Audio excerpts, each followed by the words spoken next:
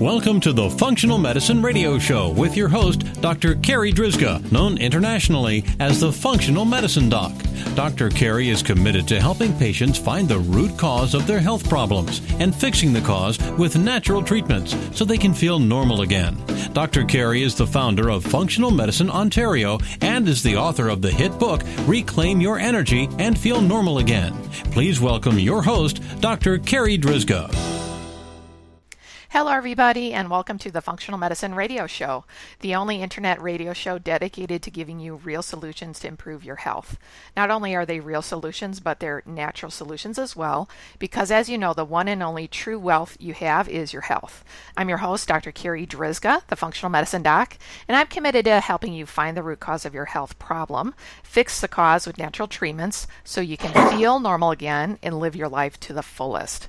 Now, today's topic is all about digestion and digestion issues, and specifically SIBO, which is small intestinal bacterial overgrowth. I'm so very excited about this week's show because I have a guest back on for the second time. His name is Dr. Norm Robillard. Let me tell you a little bit about him.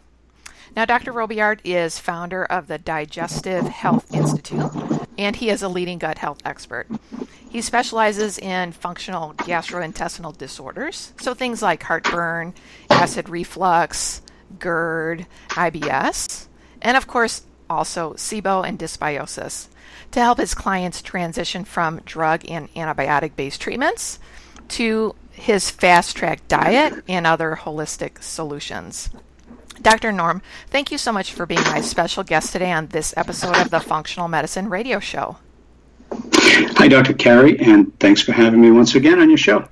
So, Dr. Norm, it's been a couple of years, I think, since we spoke last. We'll have to dig through the podcast, all of our podcast archives, to find our other interview together, because on our other interview, we also touched on SIBO, but that interview was really focused on GERD and reflux and heartburn. It was. So for the listeners out there, I'll dig that up and put that link in our podcast notes, so if you want to listen to that. But Dr. Norm, you and I, we see patients in our practices, a lot of them coming in with all kinds of different digestive issues. I don't know about you, but in my practice, a lot of times they've seen their family doctors multiple times. They've seen the gastroenterologist multiple times. They've had all of the tests. They've been scoped up and down and have been told everything is normal. So can you talk today about SIBO? So some of our listeners know a little bit about SIBO, but there's still a lot of people that have no idea what SIBO is. So what is SIBO and why should we care? Sure. And basically you mentioned what SIBO stands for, small intestinal bacterial overgrowth. Before I talk about SIBO, I generally like to just talk about gut microbes, just to get everybody on the same page. Sure. Why do we have these bacteria in our gut? Like all other animals on the planet, we all have bacteria in our gut. And in our case, we have about 100 trillion bacteria. And it's a diverse population from up to 1,000 different species, and they mostly reside in our large intestine, where they turn fiber and other undigested carbs into fats that nourish us. You hear the term short-chain fatty acids. Well, we consume those. Our body consumes those for fuel. But sometimes things become unbalanced for a variety of factors that we'll probably get into today. And the bacteria from our large intestine migrate into our small intestine through the ileocecal valve, and they grow to sometimes very high numbers there. And the small intestine shouldn't have that much bacteria there. So when you end up with over even 10,000 cells per mil, it's considered, that you have SIBO. And of course, the more bacteria in the early part of your small intestine is a worse situation, because that's where all of our critical structures exist that allow us to digest food. These hair-like microscopic projections called villi and microvilli, And they're associated with some additional digestive enzymes that are released from the tips of the microvilli. So it's delicate structures, delicate enzymes, and then you have these bacteria coming in that are supposed to be in the large intestine. They produce toxins, they produce acidic end products so they can change the pH. And one of the important things that often gets overlooked is they produce proteolytic enzymes. Don't forget bacteria are trying to break down some proteins for their own nitrogen needs, right? The amino acids and proteins have nitrogen. And so they're scavenging for proteins. And if they run into these enzymes being released from the tips of our microvilli, they'll digest those. And so you get into a situation where you have a lot of damage and not absorbing your nutrients as well, which feeds additional bacteria. And it's this cycle of bacterial growth in the small intestine, damage, more nutrients available. And that was first described by Elaine Gottschall in her book, Breaking the Vicious Cycle. Now, when all of this is happening, you can also have some pretty dramatic symptoms. And one of those that we talked about when we spoke last was acid reflux and GERD. And that was a lot of research I did connecting that condition with SIBO and overgrowth of bacteria. But you can also have just some general symptoms like abdominal pain, cramps, bloating. You can have altered bowel habits, so diarrhea, constipation, nausea, and even things like dehydration and fatigue that you might not associate with SIBO at first glance.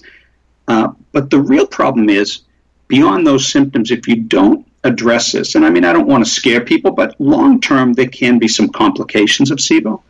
Many people are familiar with, people that I work with, they come in, they've lost a lot of weight, so weight loss. Some people suffer from steatorrhea. Basically, they're not digesting fats very well. They can be anemic. They can suffer from bone pain and even fractures, right? Because when you're not absorbing nutrients as well, you're not absorbing calcium and magnesium and things like that as well either. And then another big area is leaky gut syndrome, which can lead to autoimmune conditions, autoimmune reactions. So that's one reason we should care, right? Because these long-term complications. But I think another reason to care is just because of the number of people that suffer with SIBO. I think it's just very much under-recognized as a big problem. But when you look at the individual conditions that are associated with SIBO, right? My own research on GERD, Pimentel and their research on IBS, Crohn's is tightly linked to SIBO, celiac disease, right? You can imagine with celiac, you have damage to the small intestine, you're going to have the likelihood of a lot of nutrients in SIBO. All of these autoimmune conditions, rosacea, fibromyalgia, this chronic fatigue syndrome, and a variety of liver diseases. So when you add up the incidences for those conditions and more, you come to a number that's pretty dramatic in terms of, I tend to look at U.S. populations, and I calculate that about half of the population in the U.S. suffers with SIBO at least at some point in their lives. And I think other countries in the Western world probably have similar rates. So, there is some reason to be concerned. Yeah, and I guess from my own personal experience working with patients, one of the really tricky things about SIBO, and I'm sure that you see this as well, is that you could have SIBO, but not have any digestive complaints at all. Feel like that system of your body is fine, but have other issues going on, like anxiety or anemia or skin issues or autoimmune disease. And that's where it starts to get more tricky to try and find the cause, fix the cause to feel normal again. Yeah, that's a good point. Most people that I work with end up, they do have some GI symptoms as well. I think in the cases where they don't, it might go under the radar for a good bit until for one reason or another they end up having like a hydrogen breath test and they're diagnosed with it. I do think if they have a bad enough case of it, they will have some GI symptoms as well. Yeah, for the listeners out there, Dr. Norm just mentioned the breath test, usually with lactulose or glucose, or sometimes both, but it's a breath test that can be done at home. So if you've never done a breath test, then you've never been assessed for SIBO. And I don't know about you, Dr. Norm, but up here in Canada, the medical system is quite conventional, and the vast majority of doctors that I consult with have never heard of SIBO. It's really surprising, but I know it's true. Even in the U.S., when you look at the training of medical doctor, I mean, the training takes place through medical school and then some additional training in the clinic, and then they're in practice. And so, and there's so many areas of medical research to keep up on, and this is another one. And so I think it's up to people like us to really get the word out there that this is a common condition, and we need better testing. So more breath testing, more standardized breath testing. They put together some convention guidelines in the U.S. last year, I think. I think they came out in 2017 to help standardize the testing. So, but obviously more work needs to be done, and even not just SIBO, in the different underlying causes. And I know we plan on spending a little time on that today, but one in particular that's really problematic is some people have very low stomach acid for a variety of reasons. And just getting a test, the Heidelberg acid test, to test for that is very challenging. Very few facilities do it. Yeah. And so until some other endoscopic equivalent of that smart pill test is validated, it can be challenging for people to just diagnose something that's very basic. Definitely. So in the grand scheme of things, I know for my patients, testing and finding SIBO, well, that's one thing. And then treating it is another thing. But really getting to the root underlying cause, that's on a whole other plane. Because as you know, SIBO can be treated, the infection can be gone, but if you never get to the root cause of it, the odds of it coming back are pretty good. So let's kind of focus right now on really getting to the root underlying causes. So you mentioned a couple of things already, the ileocecal valve, and you mentioned low stomach acid. So I don't know if you want to expand on either of those two, and then also just talk about some of the other underlying causes to think about. Yeah, well, let's just go through some of those. There's a lot, and this area continues to expand. It's an area of active research. This ileocecal valve, we talked about, the bacteria get back through that valve. But why? Well, there was some research done a year or two ago that showed that the ileocecal valve pressure, the pressure of the sphincter, how tightly it's staying closed, is lower in people that have SIBO. So, why is that? And I have a couple of theories about that. I'd be glad to talk to you about any time. But it's a new one, and so and it's not that easy to test for. You can use a smart pill technology for that, one that measures pressure differeces. At the end of the small intestine and then right at the beginning of the large intestine on both sides of this valve. You can use a manometry type of test where you literally have to snake a pressure-sensitive tube as you would a colonoscopy all the way up to the top of the large intestine and stick it through this ileocecal valve and measure the pressure directly. So it's been done both ways, and the pressure's lower for people that have SIBO. So, these continue to expand. But let's just go through some of these specific underlying causes. And, when I think about these, and we can talk about some in more detail, I tend to think about them in terms of what is the dysfunction in our natural defense mechanisms against SIBO. Because we have many defense mechanisms so that it doesn't happen. So what is breaking down? So let's go through some of those. One of the big ones you hear about a lot is motility problems. And Pimentel's group at Cedars-Sinai has done a lot of work on this migrating motor complex. Food as it's being digested, these regulated muscular contractions that keeps food moving through the digestive tract. Well, motility problems, that somehow breaks down. And there can be a lot of reasons. It can be caused by scarring, and that's for somebody that had Crohn's disease or scleroderma, for instance. It can be due to surgery. Hashimoto's can be a factor because hypothyroidism has been linked to constipation, diabetes, drug use, and even gastrointestinal infections, where you literally get food poisoning or you get infected with E. coli or Shigella, one of those types of bacteria that make a certain toxin called cytolethal distending toxin B that causes an autoimmune reaction against a human protein called vinculin, which is important in motility. So you can see how these things are a bit of a rabbit hole, but the more research is done, and if we as practitioners can stay organized with all of this information, we can basically try to rule out as many of these as we can, and then look for diagnostic ways to focus in on what's left and confirm which underlying causes are in play, and then address those. So we talked about low stomach acid was another one. And that, there's a number of causes. One, people will come to me and they're on proton pump inhibitors, and they're like, I wonder if I have low stomach acid. I'm like, you don't have to wonder, you do. That's what those drugs do. But also somebody with a long-term H.pylori infection, they can develop atrophic gastritis, so they have a loss of functionality.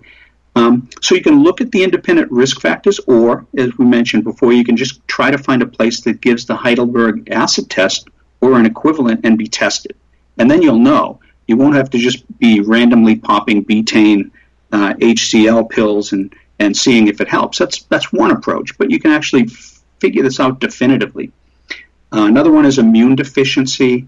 And it's not as common, but there are a lot of causes: drugs, HIV infection, common variable immunodeficiency, CVID. That's a somewhat rare genetic condition, but when people have it, they don't make antibodies, and it's a problem. One of the bigger ones, I think, is digestive enzyme deficiency. And, there's some research out there that suggests that maybe things like pancreatitis, or at least pancreatic insufficiency, is underdiagnosed. We know people with cystic fibrosis don't release digestive enzymes properly. And now we know that gene copy number for a protein in your saliva called amylase, salivary amylase, varies dramatically person to person. So one person, depending on where their genes evolved, they may have 60% of the saliva as amylase, and they have no trouble digesting starch. Somebody else may have many fewer gene copies and have very little amylase. But the nice thing about the digestive enzyme connection is there are various ways to supplement for that. And also something as simple as eating slowly and chewing well will help if you do have low amylase levels in your saliva. So that's one to look at anytime somebody's been on a lot of antibiotics. And what's the defense mechanism that's breaking down? Our own microbiota, right, that helps protect us against SIBO. If you use a lot of antibiotics, you're decimating that population. We talked about ileocecal valve. Liver problems is one. People that have, cirrhosis or alcoholics have a big problem with SIBO. It's involved in a lot of aspects of digestion and bile production and recycling. So that's one. Things people don't always think about, but if somebody has cirrhosis or liver cancer, you need to look at that. And then one that nobody ever talks about that I put on my list, and that's just carbohydrate intolerance. That as we get older or anything changes, for instance, the digestive enzymes, that we don't tolerate as many carbohydrates, and we more easily malabsorb those, and those are the preferred food of all these bacteria. So for the listeners out there, see, you get a really good understanding now that, as I was saying earlier, testing and diagnosing SIBO is relatively easy. It's a breath test. Then treating it, sometimes it's easy, sometimes it gets tricky, depends on the patient, but really getting to the root underlying cause, that's really where we want to go to try and maximize your health and prevent SIBO from recurring. So, let's talk about carbohydrate intolerance. So, I know Dr. Mark Hyman speaks a lot about carbohydrate intolerance, and there's different tests that can be done for that. Do you want to talk about testing and then in diet as well, and why is carbohydrate intolerance so bad for SIBO? Yeah, well, first of all, back in the day, I mean, years and years ago, nobody really knew about SIBO except perhaps in a couple of cases when somebody had, they used to do intestinal surgery where they would leave blind loops where the bacteria could collect. And so it was called small bowel overgrowth at the time. But other than that, it really wasn't considered much in terms of the functional GI disorders. But what was well studied for many years was carbohydrate intolerance. So you can go back to the early 1900s to look at lactose intolerance. And it makes sense because if you're a Northern European, you have a 90% chance of being lactose tolerant because, there was a mutation and the lactase gene is stuck in the on position after weaning. And so they, as adults, can break down lactose well. A lot of people in the rest of the world don't. And so lactose, well, if you don't have the lactase enzyme, humans can't break it down. Bacteria can break it down really quickly. And so you can have, if you're lactose intolerant and have a latte, you might need to get to the toilet in 20 minutes. I mean, because it's a simple sugar and it's very easy to break down. Other carbohydrates can be more complex, and so you may not have symptoms for some time afterwards.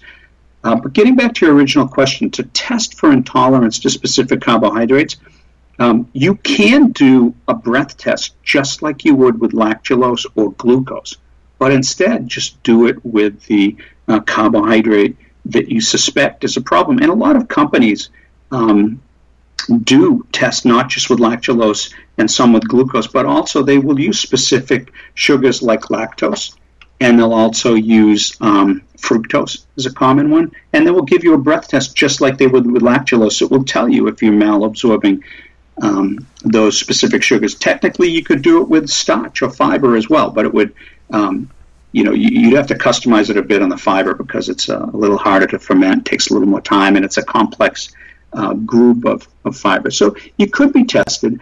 I think with the Fast Tract Diet, right, I designed this for SIBO and dysbiosis. And instead of focusing too much on the SIBO testing. Yeah, you can get a SIBO test, you can get a test for individual carbohydrates, but we have a 3-pillar approach. And one part of that, the first part, is basically removing not removing, but limiting. It's not an elimination diet. It's a quantitative diet. You use a point system to lower the amount of all fermentable types of carbohydrates that are hard to digest. So, dextrose or glucose, you can buy that at an Indian store or a brewery supply. It's not as sweet as sucrose, but it's much easier to absorb, so that's not as limited, right? It's low or no points. But other foods are higher points. So here's the 5 that we focus on, and you'll recognize some from our conversations in the past and what people are talking about, but other ones aren't getting so much attention. But here's some that doctors agree on, right? Lactose intolerance. We talked about since the early 1900s. Does eliminating lactose or taking a lactase tablet work? Yes. There's been many studies on this dating back, 100 years. Fructose intolerance, while it's somewhat more recent in the 80s, it's now well studied, well known. Doctors agree. If you're fructose intolerant, avoiding sweets and fruits that contain a lot of fructose will really help. And these things are durable responses. They know now, especially with lactose and fructose, you can go out 2 or 3, and one study for lactose was 5 years. If you limit that thing that you're intolerant to, it's a durable response. It won't come back. There's no resistance. So that's really a great thing about that. Sugar alcohols are the same. There's a couple good pieces on the FDA.gov website about sugar alcohols, even how much, how many sugar alcohols like sorbitol or xylitol or mannitol will lead to symptoms. So doctors agree on those. What's a little more confusing with carbohydrate intolerance, to me, it's not confusing to me, but what surprises me how much confusion there is when it comes to foods like legumes, leeks, whole wheat, oats. They have a lot of dietary fibers and resistant starch. And this is where there's a lot of discrepancies between opinions, but most doctors and researchers and a lot of bloggers really feel like more of dietary fiber and resistant starch is better, that we're starving our poor microbiota and we need to feed them more of these so-called, prebiotics, which by definition means something that promotes beneficial microorganisms in the gut. But here's the issue I have with those two. If somebody's digestion is working perfectly fine, they can consume a good bit of fiber and resistant starch with these foods we talked about, leeks and legumes and wheat, oats. And these molecules will not be broken down in the small intestine if they don't have SIBO. And then they're broken down in the large intestine, where all these bacteria, like bifidobacteria, species of Clostridia, Bacteroides. When I was at Tufts, I used to work on Bacteroides fragilis. That's one of the most populous and important, microbes in our gut. Bacteroides theta iota omicron is also a very metabolically diverse species, and they can break down these complex carbs, and everything's great. But here's the problem, Carri. With SIBO, we talked about bacteria from the large intestine migrating to the small intestine. Well, what's migrating? Bacterial strains that are breaking down these complex carbohydrates. So now, in SIBO, you've got the bacteria that can attack those fibers and resistant starch and provoke symptoms. So that's why the Fast Tract Diet limits not only lactose, fructose, and sugar alcohols, but also fiber and resistant starch, at least until your symptoms are under condition and your health your symptoms are under control and your health improves. Then you can experiment with any of these, but that's why we're basically in line with the textbook of primary and acute care medicine on the chapter on intestinal gas, recommends limiting all 5 of these carbohydrate types. And I agree with that. And there's evidence in the literature that we can talk about sometimes. But I think just limiting all of them to begin with, whether or not you do employ some specific diagnostics, just until you want to get things straightened out and you want to get clarity. And it's hard to do that when you're in the throes of SIBO.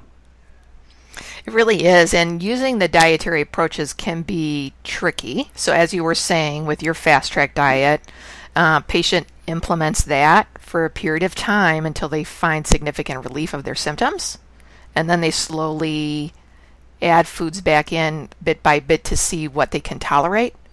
Am I getting that right?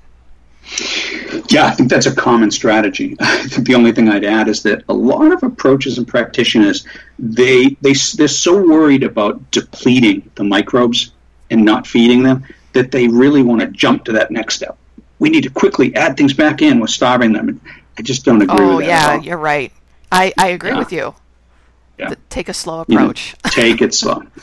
Yeah, because otherwise the patient, their SIBO might come right back. Yeah, and long term, as your small intestine heals, as all of these mechanisms that control this bacterial overgrowth improve and heal, you will become less tolerant to these carbohydrates, and your diet will be much more flexible, but you do need to give it a good bit of time. I'm talking 6 months, a year, or longer. I think for some practitioners out there, like you said, they worry about the patient being on a very limited diet, a very restrictive diet for a period of time, and that could potentially create other issues. But I guess the reality is to think about with any of these diets, including the Fast Tract Diet, there's still a lot of variety of foods that you can eat. Absolutely. And, just with the Fast Tract Diet as an example, yes, you use this thing called the fermentation potential calculation that I developed. It uses the glycemic index and the nutritional facts for any food, and you can do this calculation. And in the books and in our Fast Tract Diet mobile app, we list hundreds and hundreds of the values for different foods. But you can do the calculation yourself as well. But what you really want to do is really pull the reins in on these 5 types of carbohydrates we talked about. But what's left? Well, first of all, any animal-based foods. So proteins and fats and beef and pork and chicken, and so any animal, seafood and fish, especially fatty fish, is fine. And then most vegetables are actually pretty low in these FP points because they don't have that many carbohydrates. and they don't have that much starch. It's only some of the more starchy vegetables that you need to worry about. Legumes have a lot of starch and fiber. You want to be a little careful with corn and yams. You're starting to get some fermentable material, but most green vegetables, you can eat quite a bit of them. Yeah, and I guess for the listeners out there that are already kind of familiar with SIBO and some of the diets out there, that there are a lot of similarities between a low-carb diet or a ketogenic diet and like the low FODMAP diet and the Fast Tract Diet. So there's things that they have in common, but then there are some differences. So Dr. Norm, if you can just kind of explain some of those differences. Sure. And, first of all, with these different diets, most of them weren't, developed specifically for SIBO like the Fast Tract Diet was, but they're really helpful approaches, and they're great steps in the right direction. So my goal here isn't in any way to, criticize other diets, but when it comes to limiting these 5 types of carbohydrates, and it's not just me, it's this textbook of primary and acute care medicine.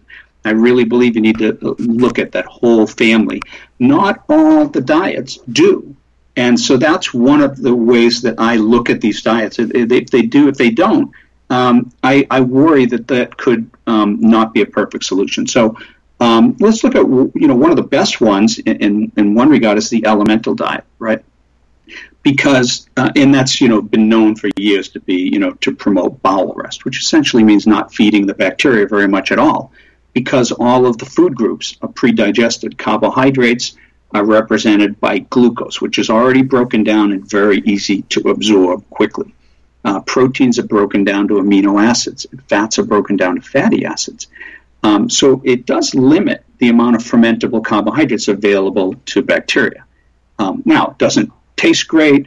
Some people recommend being under a doctor's care when you're on it. And so while it is quite effective, there was a study, about 13 years ago, again by Pimentel, Cedars-Sinai, the guy's prolific in his research, showed that it was quite effective. But it's only meant to be on, you're only meant to be on that diet for a couple of weeks. And unless you really have problems, that sometimes it'll extend it to 3 weeks. But then you do need to transition to a whole food diet. So let's talk about some of those. Lane Gottschall, one of my personal heroes, the specific carb diet. It does limit many fermentable carbohydrates and most starches across the board. Doesn't specifically limit fiber, and it doesn't limit some forms of fructose-containing sugars like honey and fruit juices. Low-starch diet is what it says. It limits basically starches across the board, which is, I think that's one of the biggest problems. And so a diet that limits that is a great idea. It doesn't limit lactose or fructose or fiber or sugar alcohols that I'm aware of. Low-carb diet, something I've written about myself, and it was when I first discovered my improvement in acid reflux. It was on a ketogenic low-carb diet. So it is absolutely a great approach. The diet doesn't list fiber or sugar alcohols, and it does limit other easier-to-digest carbohydrates, such as glucose. So we mentioned you could use dextrose on the Fast Tract Diet as a sweetener. You can also consume sticky rice or jasmine rice, which have a low FP value because they have a high glycemic index. On the Fast Tract Diet, you wouldn't have that on a low-carb diet. And just a note there, in the Fast Tract Diet, we're not telling people to load up on high glycemic index rices. We recommend maybe a half a cup with dinner for somebody that wanted and can tolerate carbohydrates in the diet. If you go too crazy on the carbohydrates, you can have other problems, metabolic disorders and prediabetes. So just a quick note there. FODMAP diet is a very good approach, and one thing I like about this is it's actually got some traction in the clinic, so it's out in front in terms of being widely studied, which is a great thing to see. However, this approach, while it limits these fermentables, what they call oligomonosaccharides and polyols, which is another name for sugar alcohols, it doesn't limit fiber or resistant starch, and it does include a lot of sucrose and sweets. So I think some room for improvement there. Paleo diet, what could you say about that? It's still evolving, I guess. It's a bit of a pun there. But it doesn't really limit resistant starch or fiber, and also naturally occurring sugars and sugar alcohols and fructose from fruits, even though a lot of versions of paleo diet it recommends you eat things like that in season, which would make more sense. But of course, these things are available 24/7 now, so you've got to be a little careful. But the Fast Tract Diet, it was developed for SIBO.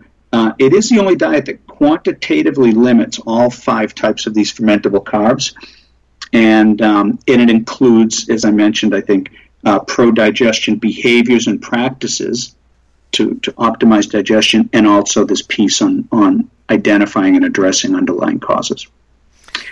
Yeah, thank you so much for explaining all of those differences, because I get those questions a lot in practice. And I know we just have a few minutes left, and there's so much more we could talk about. Well, to get together again. Yeah. But is there anything that we've not spoken about in this podcast interview that you think is important to mention? Well, one thing that we could do, and we could do it pretty quickly, is maybe provide just an example of what are some high and what are some low FP foods.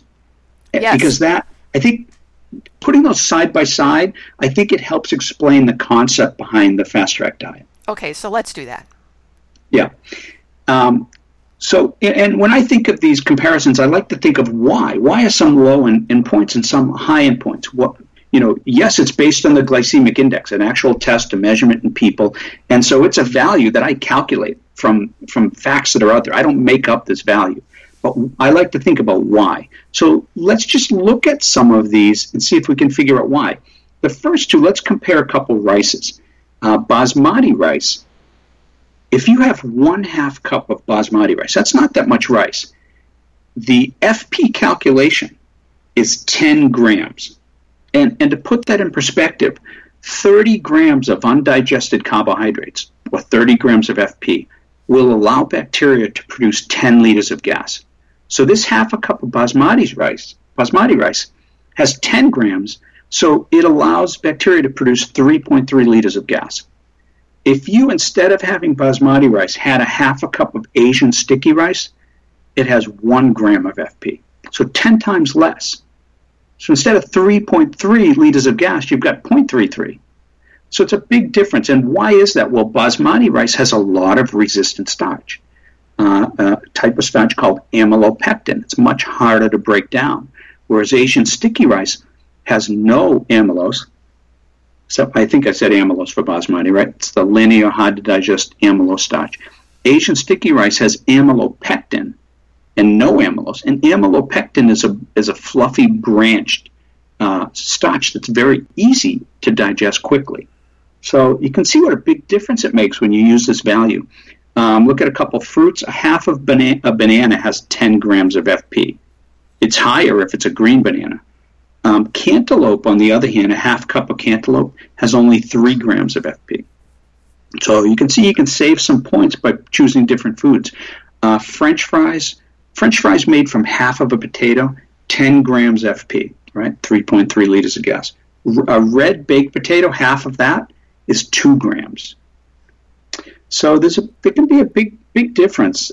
So, some generalities. We talked about most vegetables are low if you avoid some of the reals, not having too much of the starchy ones. And if you have the starches, stick to the ones that have the low FP values. Limit wheat-based pastas. Rice pastas are lower in points. And you would also want to limit most legumes. They're very high in FP points. So, that's a little bit of a window into some foods, and just showing you how powerful this calculation is in terms of fermentable material that leads to a lot of gas. And I'm so glad you used the example with the rice, because a lot of patients, when they think of low carbohydrate or eliminating all grains, a lot of them feel deprived, right? And they need to have a little bit of something. And of course, we think white rice is usually hypoallergenic. And so using that as an example is so excellent, because our listeners can get an idea of the difference that can make just that one simple change? Yeah, I mean, it's a really powerful lens to look at foods through, and I mean, now in the Fast Tract Diet mobile app, we're doing an update. We'll have over 1,000 foods, so you can look up a lot of these, but you can also, there's a calculator in the mobile app, and you can also, if you just Google FP calculator, there's one on our website that just Googling FP calculator will take you right there, and you can check out some of these calculations yourself.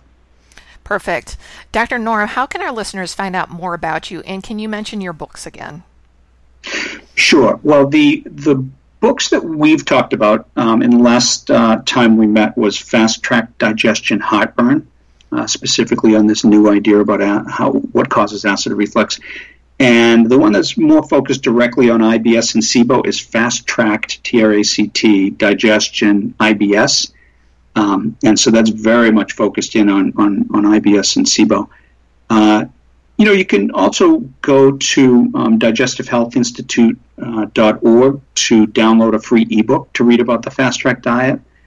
But we have a mission too. I wouldn't mind mentioning, if you don't mind. Yeah, go ahead. And that's it's our goal to inspire 10 million people with these various functional gastrointestinal disorders / SIBO to get off of drugs and antibiotics and onto more holistic and dietary solutions. And so to join that group and participate in some discussions with recipes and all that people can go to Fast Tract Diet official Facebook group. And so it's easy to find on Facebook. Also, if they're interested in the Fast Tract Diet mobile app, as I said, we're releasing a new update next month. Even if people got the app now, they would get the free refresh next month. But that and it will be server-based, has a lot of tools to help you implement the diet. And for that, if you want to check that out, go to fasttractdiet.com. So for the listeners out there, I'll make sure all of those links are in the podcast notes so that you can easily find all of those resources. Dr. Norm, thank you so much for being my special guest today. Again, this has been another awesome interview. I appreciate you having me, and I really like talking to you about this stuff. All right, that wraps up this very special episode of the Functional Medicine Radio Show with Dr. Norm Robillard. And I want to thank you, our listeners, for tuning in today. And I'd like to invite you back next time for another episode of the Functional Medicine Radio Show. As always, I'm your host, Dr. Carri Drizga, the Functional Medicine Doc. Have a great week, everyone. You've been listening to the Functional Medicine Radio Show with your host, Dr. Carri Drizga, known internationally as the Functional Medicine Doc. Dr. Carri is committed to helping patients find the root cause of their health problems and fixing the cause with natural treatments so they can feel normal again. Dr. Carri is the founder of Functional Medicine Ontario and is the author of the hit book, Reclaim Your Energy and Feel Normal Again. Please tell your friends about the Functional Medicine Radio Show, and we'll see you next week with more from Dr. Carri.